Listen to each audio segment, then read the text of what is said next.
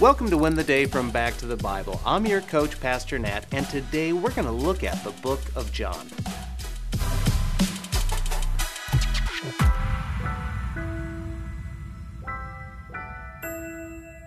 I love to travel. I love traveling for work and for personal retreat and adventure.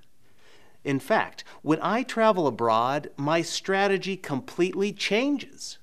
Instead of flying solo in my planning, I look for the total package. I want to find an expert to show me the total package. Where can I get the best airfare, hotels, transportation, and meals? I want it taken care of.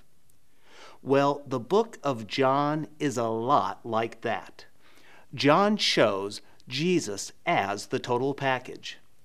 If you want to see Jesus from all sides, then you must study the book of John.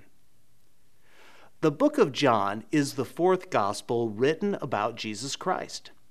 It stands out from the other three gospels, Matthew, Mark, and Luke. You see, they tell a similar story from three different perspectives. But John, it is completely different. In fact, 90% of John's gospel is unique. Now, who was John? Well, John was the brother of James, and they were affectionately called by Jesus the sons of thunder. John followed John the Baptist until he was called by Jesus. John was an apostle and a pillar of the early church in Jerusalem. He would write other books of the Bible. John's purpose is the clearest of all books of the Bible.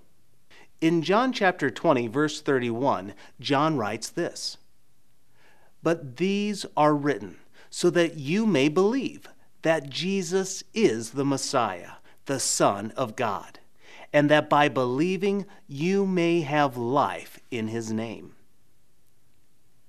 The book of John is an apologetic for who Jesus Christ is. John wants to present the total package.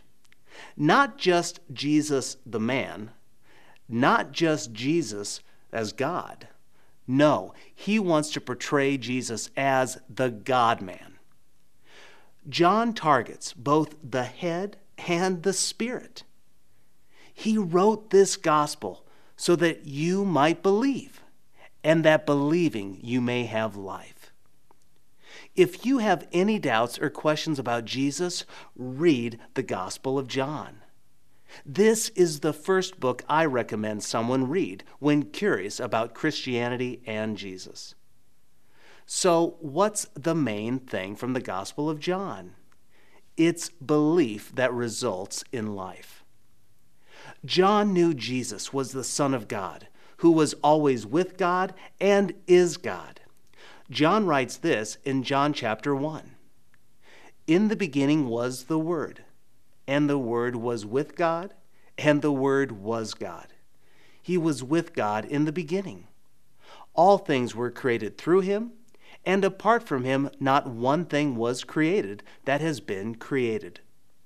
In him was life, and that life was the light of men.